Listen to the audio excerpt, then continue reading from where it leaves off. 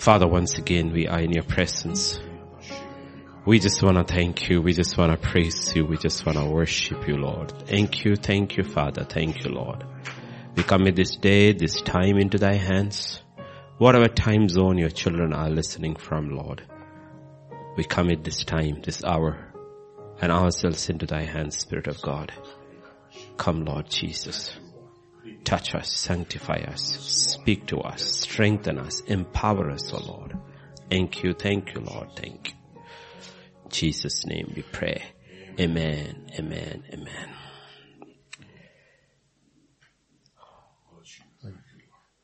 Was it on Tuesday? We looked at Judges, right?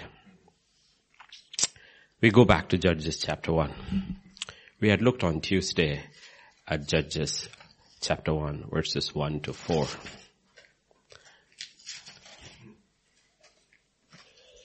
Judah shall go first, right? And Simeon, he takes him along. Praise and hearing goes together. We looked at that on Tuesday. Today we will look from verse 5 to 7. And they found Adoni-Bezek in Bezek and fought against him. And they defeated the Canaanites and the Perizzites. Then Adoni-Bezek fled, and they pursued him, caught him, and cut off his thumbs and big toes. And Adoni-Bezek said, 70 kings were with their thumbs and big toes cut off, used to gather scraps under my table. And as I have done, so God has repaid me. Then they brought him to Jerusalem, and there he died. Okay. Judges is one of the best books to study if you want to look at what's happening with contemporary society or contemporary US especially. Because Israel and US are like two sides of the same coin. And primarily the church. Okay, but the church and Gentile nations are not so similar because we have always been under oppression, like the church in India. 2,000 years of oppression. It has really never come out of it. It's really never known a season where it was not oppressed. I mean, the real church, the remnant that was trying to proselytize, that was trying to preach the gospel, was always oppressed everywhere. But we are talking about in the Western system, and the last fortress almost gone, standing. We're believing for a miracle. And if you look at the pattern of Israel's history, especially in the book of Judges, you will see sin, suffering, supplication, and salvation. This is the circle they go through. Okay, America is in the point of suffering. Whether there is supplication enough, we don't know. Okay. There are two cups, if you want to say, like that is there, metaphorically speaking, before God. One is the cup of iniquity, and when it fills, judgment begins, and the cup where he collects the tears of his saints. When that fills, we do not know. God moves on behalf of his saints. So whether enough tears have been collected in that cup, we do not know. Okay. So we go to verse 5 onwards. The battle has begun. Now Judah and Simeon have gone together, and they found Adoni-Bezek in Bezek. Okay. And they fought against him. They defeated the Canaanites and the Perizzites.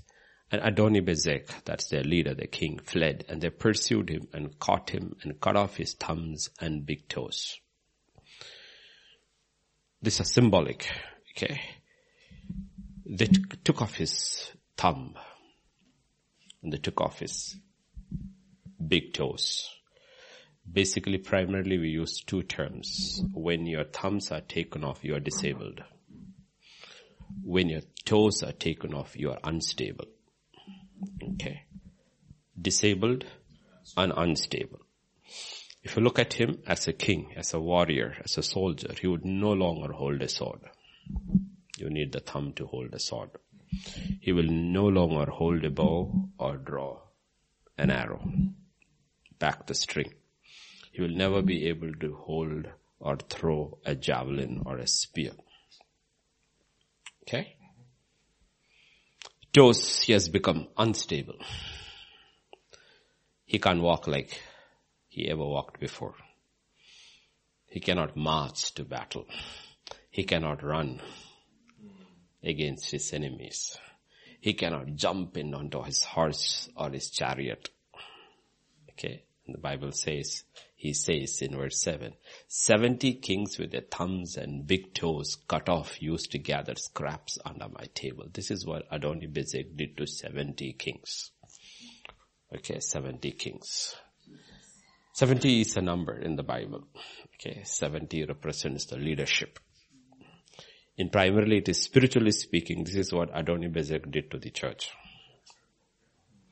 Okay, there's a law of retribution. Now it's coming back to him. But remember, this is what Adoni-Bezek has done to the church. Cut the thumbs off and toes off. And if you look at people, if you look at the church, there are very few who are able to consistently sustain the battle like Paul does, all the way from the beginning till the end. I have fought the good fight of faith. All who begin somewhere along the way, Adoni-Bezek comes and takes their thumbs and toes off. And after that you look, their walk is unstable and they are disabled from it. They're good people. But when it comes to this battle, this spiritual battle against powers of darkness that are against the church, they are not able to fight. That is gone. That's what he's talking about. They ate scraps under my table. They ate scraps under my table. We are children of God. We are children of the covenant. Remember when David comes into the battlefield and Goliath comes and challenges? You have a whole set of people whose spiritual thumbs and toes have been cut off. Okay, including the king. And nobody is able to see. You know why? Because they have forgotten their covenant. Who they are as children of the covenant. They've forgotten their covenant. But when David comes into the picture, the first thing he remembers is the covenant. Who is this uncircumcised man? That's where he goes. Because circumcision is the sign of the covenant. He says, this guy has no covenant. We are people of the covenant. How dare he come against my God, our God? The first thing that he remembers is covenant. In 1 Samuel chapter 20, verses 14 to 15, this is David and Jonathan make a covenant. This is Jonathan to David. You shall not only show me the kindness of the Lord while I still live, that I may not die, but you shall not cut off your kindness from my house forever. No, not when the Lord has cut off every one of the enemies of David from the face of the earth. Jonathan knows, intuitively he knows. He will die. David will be king.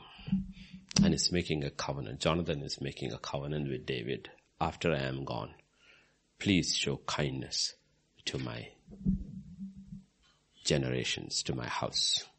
2 Samuel chapter 9 verses 1 to 4. It's a covenant. And then 9 and 10. David said, is there anyone who is left of the house of Saul that I may show him kindness for Jonathan's sake? He remembers his covenant. And there is a servant in the house of Saul whose name was Ziba. So when they had called him to David, the king said to him, are you Ziba? He said, at your service. Then the king said, is there not still someone of the house of Saul to whom I may show kindness of God? The kindness of God, not the kindness of man, understand. And Ziba said to the king, there is still a son of Jonathan who is lame in his feet.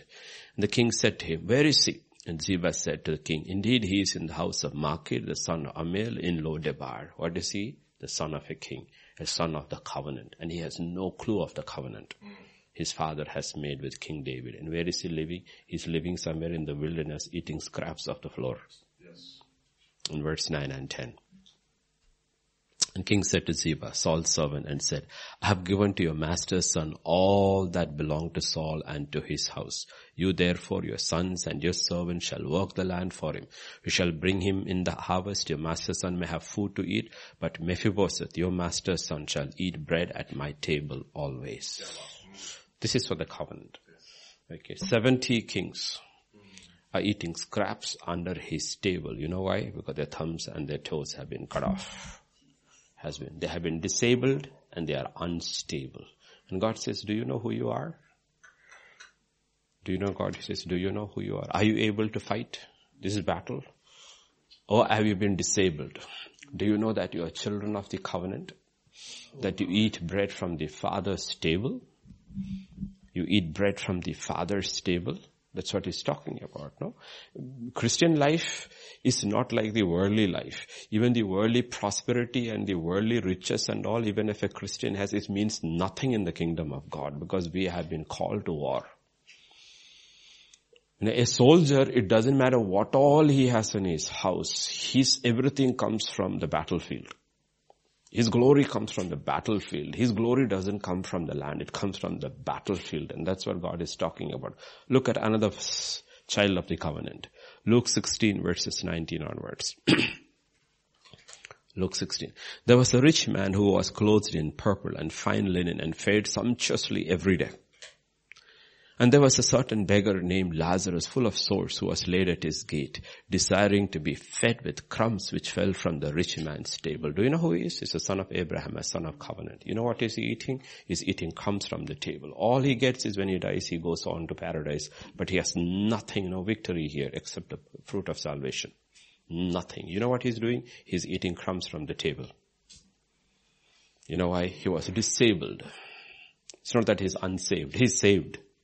But he has been disabled and made unstable. This is the picture we see in the book of Judges, spiritual pictures God is saying. This is how the devil, through ignorance, overcomes the children of God. And the Bible says we are not ignorant about the wiles of the enemy. See, this is the fundamental problem of the prosperity gospel. The prosperity gospel looks at material riches as a sign of victory. You can have all that and spiritually be disabled. That you do not count anything in the kingdom of God. You do not count anything. You know, just when Peter was worshiping, this is just what the Lord told me, and I just wrote it because sometimes I forget, so I have to write it down immediately. Okay, this is another message for another day, because he just gave it to me 5 minutes before we started. We have been blessed with every spiritual blessing in the heavenly realms. And God was saying, if you want to know what spiritual blessing is, he says, read the Beatitudes. Meaning, this is how I have blessed you in the spiritual realm. You are in Christ if you believe. You are poor in the spirit. You are meek. You are all that. The Beatitude. That is spiritual blessing. He says, in the old covenant, I promised them blessings. If you believe me, if you obey me, these are the blessings that will pursue. In the new covenant, I don't promise you blessings. The blessings I promise you are this. And if you walk in it, what you live is signs and wonders and not blessings. And he says in Acts chapter 2, when the fear of the Lord came upon the congregation and the apostles did great signs and wonders in their midst. He says the new covenant life is not a life of blessings. That's the old covenant life. The new covenant life is a life of signs and wonders. And he said, that's how my son walked on earth. From the day he stepped forward, all they saw in his life was a sign and a wonder. He was not walking in blessing. He was a blessing. The nature of him was the nature of the spiritual blessing. And I thought, I need to write it down before I forget. You know? And we have to change our mind. Otherwise we'll go back into the Old Testament pattern and we will be totally disabled in this. Because in the Old Testament it was different. Their entire life was centered over a land. And everything was earthly. New covenant, nothing is earthly for us. Everything is centered in a city that is coming. And therefore we are fighting for it. Fighting to bring the kingdom of God here. You know. So here is he. Okay. The Bible is saying, sons of the covenant, eating scraps under the table. And we said we should not be ignorant of the wiles of the enemy. We are ignorant of like the old covenant people died were destroyed because of their ignorance of the old covenant. We are destroyed because of the ignorance of the new covenant. And the Bible says, be careful, otherwise he will disable you and you will be unstable. The thing is that the church has been disabled or defeated through ignorance and disobedience. Look at the picture of the Old Testament. Deuteronomy 28 and verse 1-2. Spiritually, it still matters to us. It shall come to pass, if you diligently obey the voice of the Lord your God. to observe carefully all his commandments which I command you today. The Lord your God will set you high above all the nations of the earth, and all these blessings shall come upon you and overtake you because you obey the voice of the Lord your God. That principle still stands. Today all our victories comes because we diligently obey the voice of the Lord. The voice of the Holy Spirit still speaks to us. And God says, if you listen to the leading of my Holy Spirit and you obey his voice, Christ will take you in triumph in every place and every time. There's no defeat. The Holy Spirit doesn't know defeat. He cannot be defeated. You are defeated because you don't listen to his voice or we do not obey his voice. You see, the church too has been disabled, and in our walk we have been made unstable because we don't listen to the voice of the Holy Spirit. And that's what happened to Israel in the book of Judges. That is what you see. Okay, and now turning it around. Okay, now turning it around. The Bible says, Jesus says, this Adoni-Bezek, meaning God of lightning, was my old man. He resided inside me. I was a son of Lucifer before I became the son of God. I was a child of the devil before I became the child of God. You know what? Now we need to do to Adoni-Bezek what the devil did to us. Matthew 18 and verse 8. Jesus goes beyond a thumb and a toe. He said, if your hand or foot causes you to sin, cut it off and cast it from you. It is better for you to enter into life lame or maimed rather than having 2 hands or 2 feet to be cast into everlasting fire. Okay? God goes beyond what Adoni-Bezek does or he was done to him. He said, don't just stop with your toe or your thumb. Cut off your whole hand. Yeah, that's enough. Your whole hand and your whole foot. He said, cut the whole thing off. What is God talking about? God says you need to be spiritually violent in these things. Turn to Ephesus, the book of Ephesians chapter 4 and verse 22. Just 5 verses we'll look. That you put off, cut off. Instead of put off, let's use cut off. Concerning your former conduct, the old man, who is this? Adoni-Bezek, which goes corrupt according to the deceitful lust. Be renewed in the spirit of your mind, that you put on the new man which was created according to God in true righteousness and holiness. Therefore, putting away lying. Why? Because the devil is a liar. And the old man in me is a liar. Putting away lying. Let each one of you speak truth with his neighbor, for we are members of one another. Be angry, do not sin. Do not let the sun go down on your wrath. And verse 7 says, do not give place to the devil. Don't give place to Adoni-Bezek. Cut off the whole old man off. Allow the Holy Spirit to work and cut the old man off. Remember this. God is not interested in a makeover. Salvation is not a makeover. Salvation is a new man, completely new man. And the new man has to take the sword and cut off everything of Adoni-Bezek off, his feet and his leg off. It's not that he is disabled. You take his thumb off, he still has 4 fingers left. You just cut his hand off. You took his toe off, he still has 4 toes left and he still will walk. Unbalanced but walk. He says no. Cut his feet off. He's not interested in a makeover. He's interested in something which is a completely new way of life. That's a struggle. And so much of the letters we got from our pastors around the world, genuine confessions, they were all writing today to me. And but that's our struggle. Our struggle is that we are still trying to walk in the old man and the new man together. That's the instability. We haven't cut off Adoni-Bezek's hand off. We haven't cut off Adoni-Bezek's leg off. And we have to learn to walk in a new way completely. The old foot is cut off and God is giving us new feet. In 2 Corinthians 5:7, when the old man, for we walk by faith. Earlier we walked by sight. Adoni-Bezek, the old man walked by sight. The new man walks by faith. It's a completely new. We have to learn. You see, when you have, what do you use that word? Prosthetic, if I'm right. Feet. Yeah? Once that is done and they gave you artificial feet, you have to learn to walk with it. Completely all over again. Though you must, let us say you are a soldier in Afghanistan. You walked, you ran, you did all that, and then in an IED explosion you lost your foot. Okay, and then you come back, you have the surgery, and you're given this artificial this thing. This man who was valiant has to learn at that age to walk all over again. And then some of them are so good that they can run faster than us on a prosthetic legs. You see their Olympics and all. Okay, and God says that's the thing. You walked by sight. And you were good in your sight. You were strong in your flesh. But when you came to the Lord with the sword of the Spirit, I cut your foot off. Now you learn to walk a new way completely. You have to learn step by step. Go back to the basics in the Word of God, into the kingdom of God. Learn to walk step by step. The old hand of flesh has been cut off completely and has been replaced by the hand of the Spirit.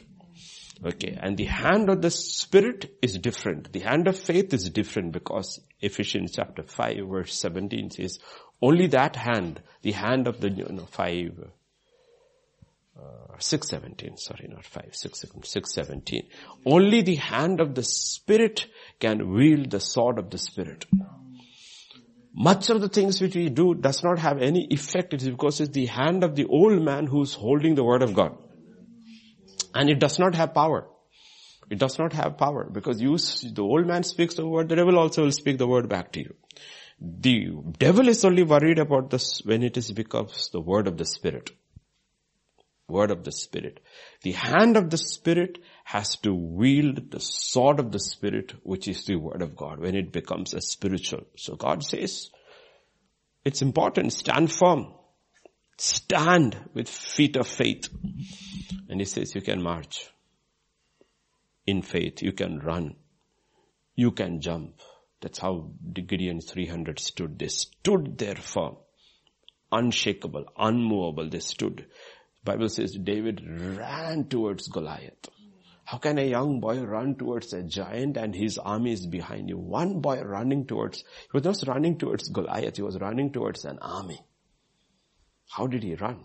It was feet of faith. Listen to David in Psalm 18, 28 and 29. 28 and 29. For you will light my lamp. Yesterday we looked at light and darkness. And my God will enlighten my darkness. And what will I do? For by you I can run against a troop. That's what he did. Literally his first time he's revealed to Israel, he ran against a troop.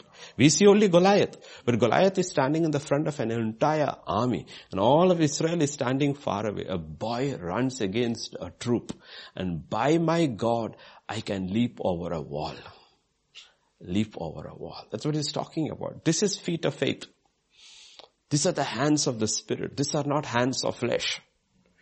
And God is, whether you believe it or not, God is raising up a troop. In these last days, He's raising up a troop. And the word talks about, the book of Joel talks about that troop. They leave nothing behind.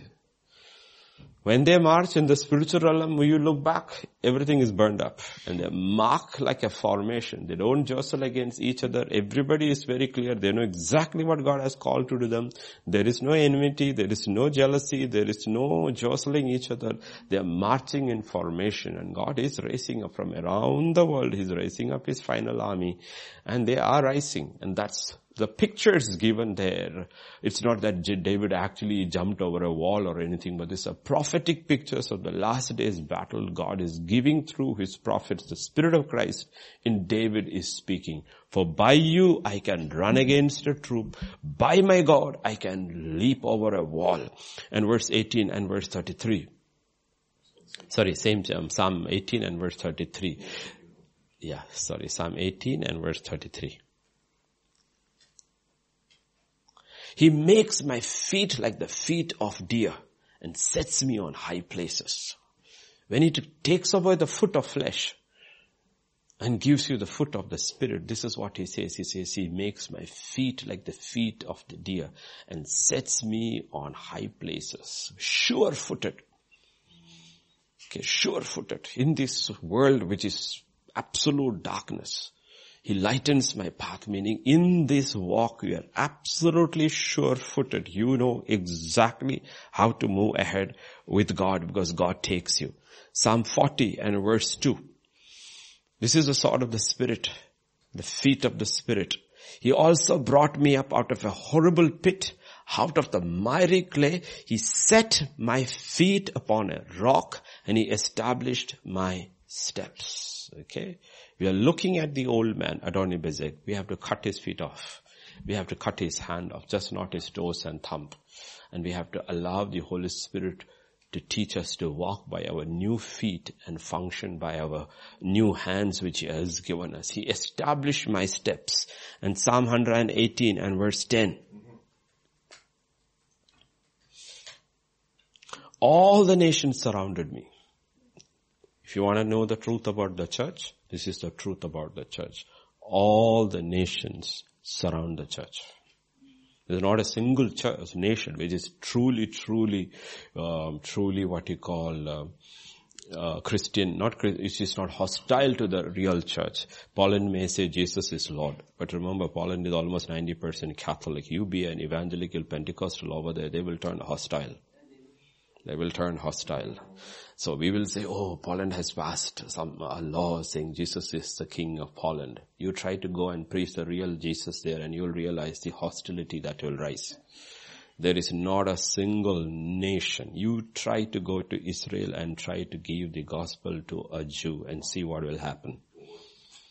There is not a single nation which is not hostile to the gospel. And the Bible says, all nations surrounded me, but in the name of the Lord I will destroy them. Meaning it's not people, the powers of darkness from all this nation. The gospel is the power of God unto salvation. We can cut off the hands and the feet of Adoni-Bezek in the spirit only. Then coming back to Judges 1, 6 and 7. That's where we were. Okay. Now you will see why we fail. Why we fail. Okay, look at Israel. Adoni-Bezek fled and they pursued him and caught him and cut off his thumbs and big toes. And Adoni-Bezek said, 70 kings with their thumbs and big toes cut off used to gather scraps under my table. As I have done, so God has repaid me. At least there is some remorse in him before he dies. Then they brought him to Jerusalem and there he died. Turn with me Deuteronomy chapter 7 verses 1 and 2.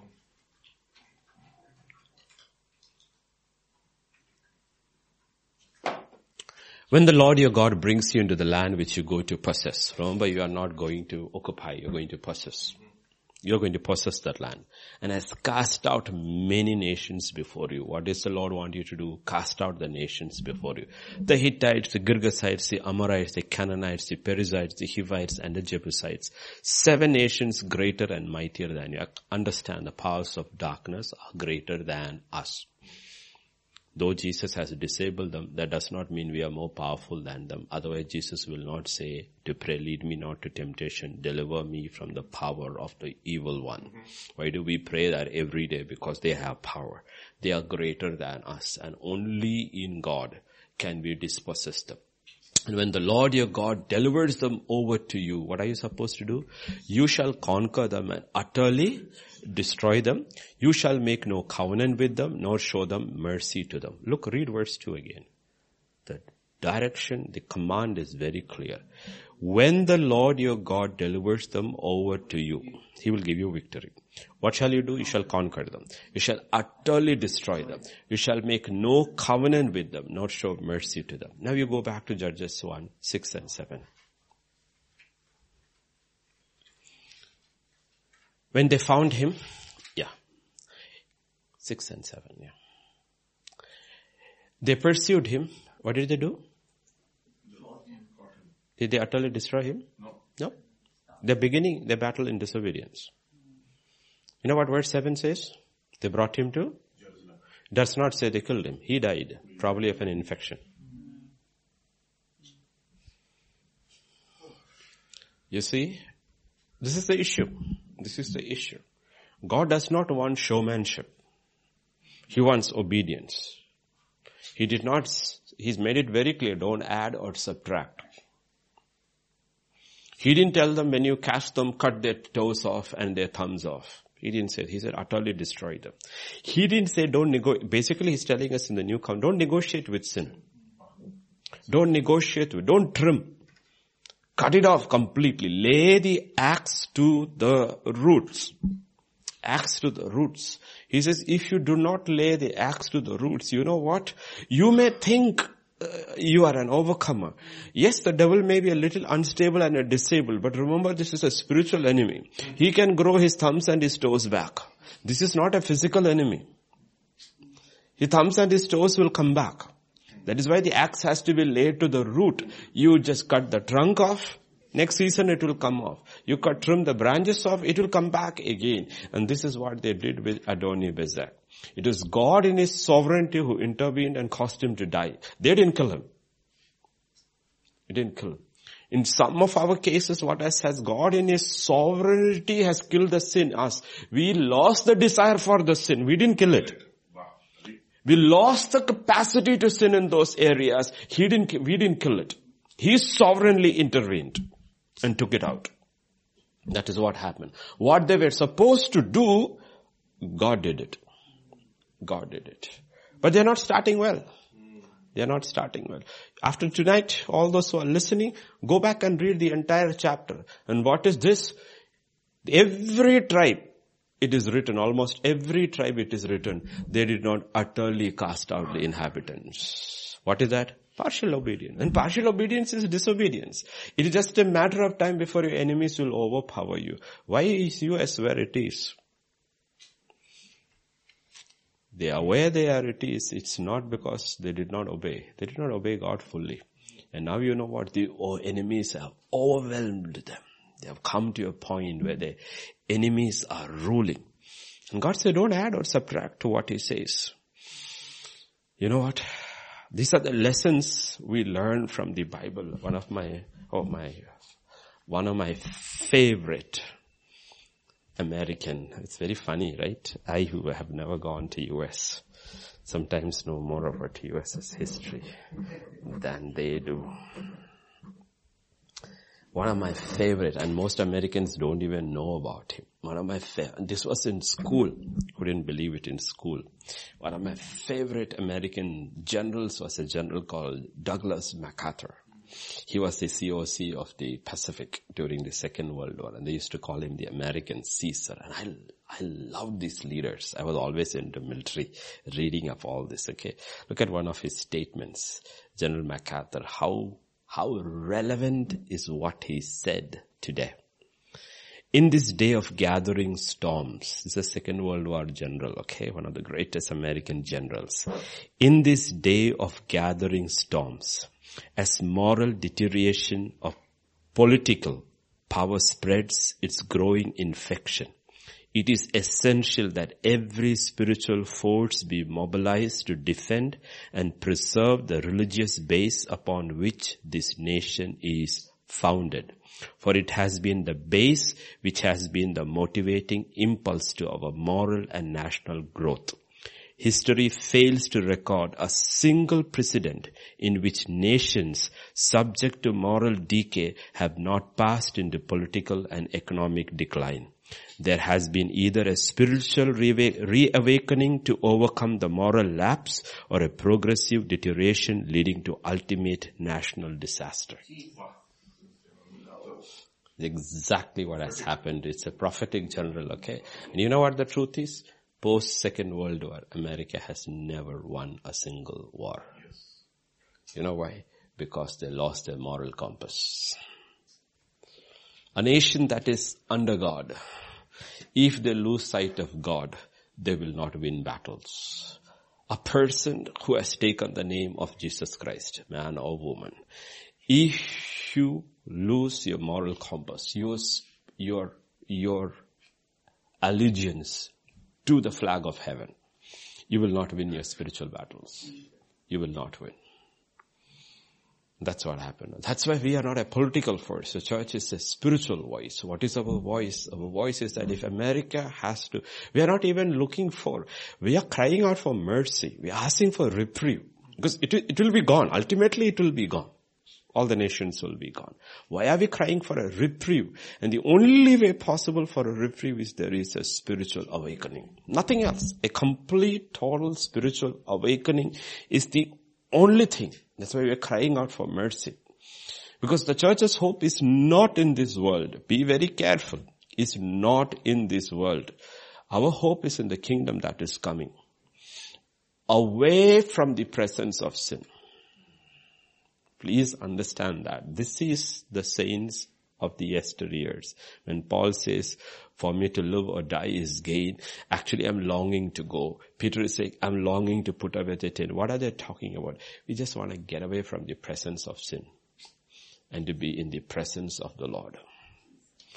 Any Christian who likes still being in the world is not even really battling sin. It's not really. Sin is not his great enemy. Sin is not what he sees as his mortal enemy. Okay. That's why they said to be absent in the body is to be present with the Lord. So we have to be very, very careful. What are we fighting for? What are we fighting for an awakening? Because the Bible says, if we go over there to Peter, the church is the only entity which has the power to deal with time. The hastening. Yeah. 2 Peter. I brought the other Bible. Got it? Hastening of the Lord.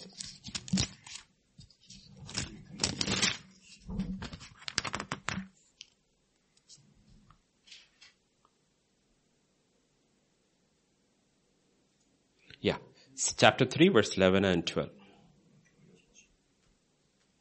1. Therefore, since all these things will be dissolved, what manner of persons ought you to be? In holy conduct, which is a new man, and godliness, looking for, what are we looking for? That's the question. What are we looking for?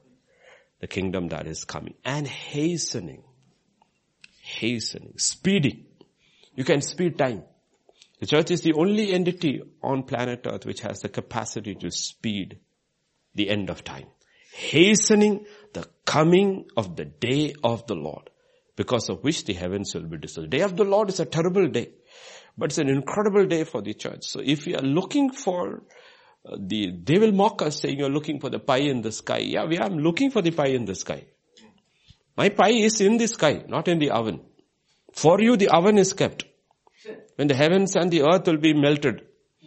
Okay, but for us, our pie is in the sky. That is the way of looking. That doesn't mean we are lazy over here, more active than anybody else. We are actively involved in hastening the coming of the Lord, the day of the Lord, hastening. So when we are praying for a reprieve. Lord, have mercy, have mercy, have mercy. Because it is not a political awakening. It's not an economic awakening. The stock market can go off the roof. It makes no difference to most of the people. It makes no difference. You can have an economic book and go to hell in a handbasket. Okay? None of these things make any difference to a nation. A nation's beginning should be spiritual. What we need is a spiritual reawakening. From top to bottom, we need a spiritual reawakening. Otherwise, what will happen? Adoni-Bezek will be eating scraps under the table. Remember the Syro-Phoenician Canaanite woman? Yes. You know what she said? She said, even dogs eat scraps. You know who eats scraps? Dogs eat. Not the children of God. Children of God eat bread at the Father's table. Okay? A table. Their thumbs are not cut off. Their toes are not cut off. They have cut off the toes of Adoni-Bezek. Okay? So please remember, we need to very careful. The spiritual first. Okay, so I know my job in the kingdom. My task is clearly cut off. It is to raise up a generation of spiritual leaders in every sphere. Whatever sphere you look in the world, economic, politic, entertainment, news media, ministry, our job is very clear. Servants of God is to raise up spiritual leaders in every place who know who they are. Their allegiance is to Christ in every field.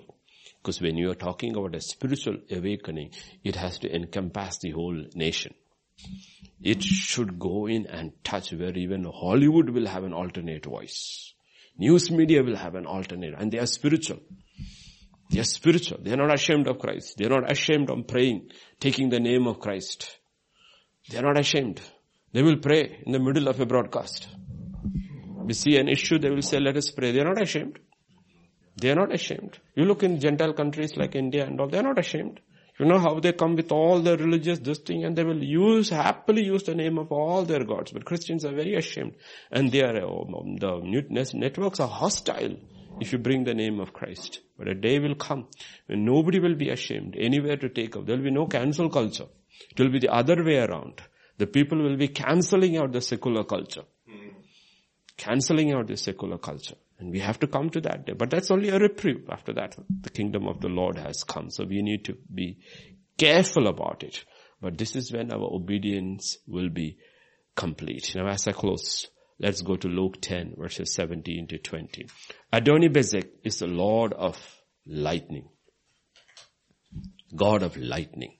And he is the old man inside whom Satan controlled, birthed by Satan, lived with Satan, controlled by Satan. And the 70 returned with joy, saying, Lord, even the demons are subject to us in your name. And he said to them, I saw Satan fall like lightning from heaven. Adoni-Bezek, the god of lightning, had been ruling with 70 kings, eating scraps under his table. He says, I saw Satan falling like lightning. And we should also be able to see the old man in me falling like lightning. He has fallen. And we understand, behold, I give you authority to trample upon serpents and scorpions and over all the power of the enemy, and nothing shall by any means hurt you. Why? Because we are children of the covenant. We don't eat scraps. We sit at the table with the king. And he has put powers and rulers and principality and dominion under our feet.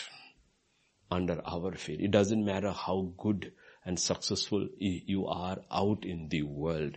If you are a slave of sin, you are still a slave. You are still a slave. And God doesn't have slaves. He only sons. Sons reign. Sons reign. Slaves serve. So whatever you serve, you are a slave of it. And that's what God is talking about. So the first is awakening. Okay, that's why he says, don't rejoice in this. Don't rejoice in it. That spirits are subjective, but rather rejoice because your names are written in heaven. The minute our names were written in heaven, you know what? We became children of God. We became sons and daughters of God. We became children of the covenant. We no longer eat scraps. We no longer eat scraps. We sit at the table, feast at the Lord's table, and we are clothed in power. And we understand, you know what? We cut off, we put away the old man. We put away it has to be a conscious, and I'm telling you again and again and again, I'll come to that. At the end of the day, remember, to do all this, you have only 24 hours a day. 24 hours a day. Redeem your time. Redeem your time. And to all my pastors who wrote today, I understand. I only send a few to my wife, but all of them seems to be the same thing. Go back and put your home right. Put your home right. You seems to be struggling in your homes, in your relationships in your homes. Put it right. Put it right. You cannot win otherwise. To the men, it's very, very clearly told in the book of Peter. Absolutely clear in the Peter that you don't put this thing with your wife. He will not listen to your prayers. It's not told to the woman. To the woman it is very clear, if you don't submit your husband in all things, your prayers are going nowhere. To the men it is told very clearly that if you don't deal with your wife properly, your prayers will be hindered. So put it right. This is part of your spiritual battle. This is cutting off. This is cutting off the thumbs and the toes, the hand and the feet of Adoni-Bezek. That's why I said we are not unaware of his wiles. We think he will come with his armor and to fight us. He doesn't. He just subtly sets you up. He knows he takes a pastor and he says, he just had to set him up at home. And he's finished. He's finished. His brides are not going anywhere. He's going nowhere. He just set up. That is what you're talking about. The enemy is spiritual. Enemy is spiritual. And if the enemy is spiritual, we need to understand how does this enemy react. Simple thing. Check your relationship. Your relationship with God and your relationship with your neighbor. Check these two things. That's where you will set you up. Because the devil is not going to come up with your rocks and lightning bolt. And he's not going to do any of those things because he knows the battle is real and he knows the word of God very well. That's what he told Israel. That's what he told Balaam. Not Balaam, the king. What is the guy's name who hired Balaam? Balak. Yeah, Balak. What he told Balak. You know what? You can't do anything to them. Because they're undercover. They're God's people. But you can get God to go against them. All they have to do is go against their God. Their God will do it. And the devil knows that. You know what he does? He doesn't come against us. He causes us to go against God. That's why he uses temptation. That's why Jesus said, lead me not into temptation. What is the entire objective and the end of temptation? It causes us to go against our own God. Either we completely disobeyed him or we subtracted. What did they do? They subtracted.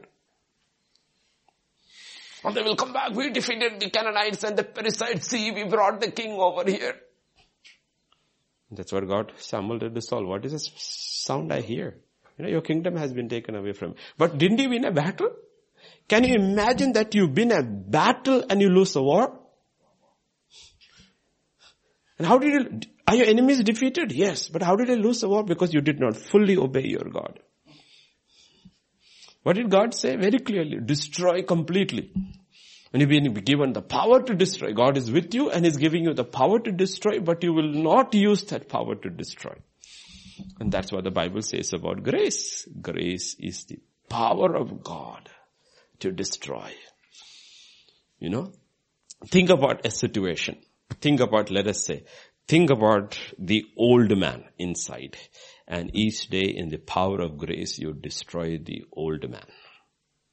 Each day, one day. It's not that you can destroy him. Each day you have to destroy him. Once you destroy the old man, you know what? The devil has no grip over you. It cut his hands and feet off. That's what the Bible says. The ruler of this world has come. He could not find a hold on you. Now you go to Ephesians 4 and verse 21. Yeah? What does it say? Right? Yeah, 27. Nor give place. The devil had no hold. Not even a foothold. Don't give the devil a foothold. Don't give a devil a foothold. And we have to be careful about these things. Every day it will come like a wave of temptations will come. And we have to fight it. And when you win it, you will say, you know what? Today the devil did not get. He could not. I cut his thumb off. I cut his toes off. He did not get a foothold in my life. He couldn't grab any part of my life. Today he took me in triumph. And one day at a time you take it, you know what happens? You overcome. And then what happens? Overcoming becomes the habit. It becomes the habit. That's what the Bible says. He takes us in triumph. Yeah, Corinthians 2:14. He takes us. I love that verse. You know, because you have to look into these verses and you have to meditate upon these verses, believe in the verses, saying that, don't say it is not possible. If it is written, it is possible. Now, thanks be to God, who always leads us. He leads us. That means we follow. Leads us in triumph, in Christ, and through us, diffuses the fragrance of His knowledge in every place. Love it. Always, in every place. And this is a believer's history. Has to be the history. We have to move. 2021 is the year of stretching. Stretching. Somebody also told today in the morning, He's going to stretch you. He's going to stretch you in your homes. Married people, He's going to stretch you in your homes.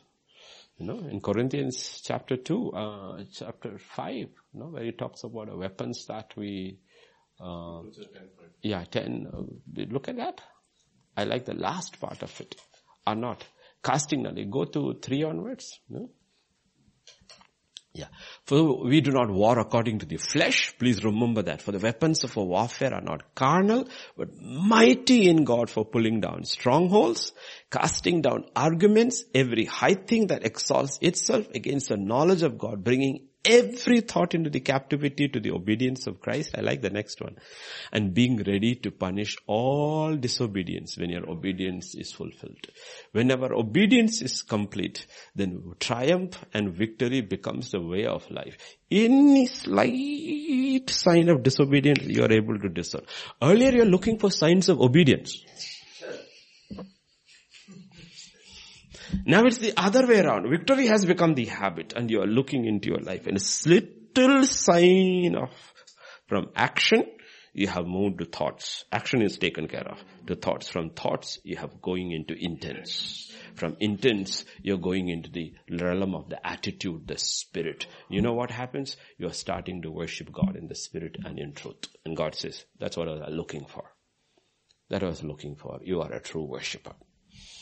Okay, and that's what the Bible is talking about. Once we have won this victory, God says you are part of the Joel army. And God doesn't need numbers then. 300 is enough for Gideon. Okay, odds are 1 to 450. Odds of 1 to 450. But odds mean nothing. The odds mean nothing. Okay? It does not matter. Even if it is 1 to 1,000, 1 to 10,000, odds mean nothing because you have been framed in God. And God will take you in triumph. And we have to come back to that. And we have to come back to. So this morning we will pray. Yeah, we will pray. What's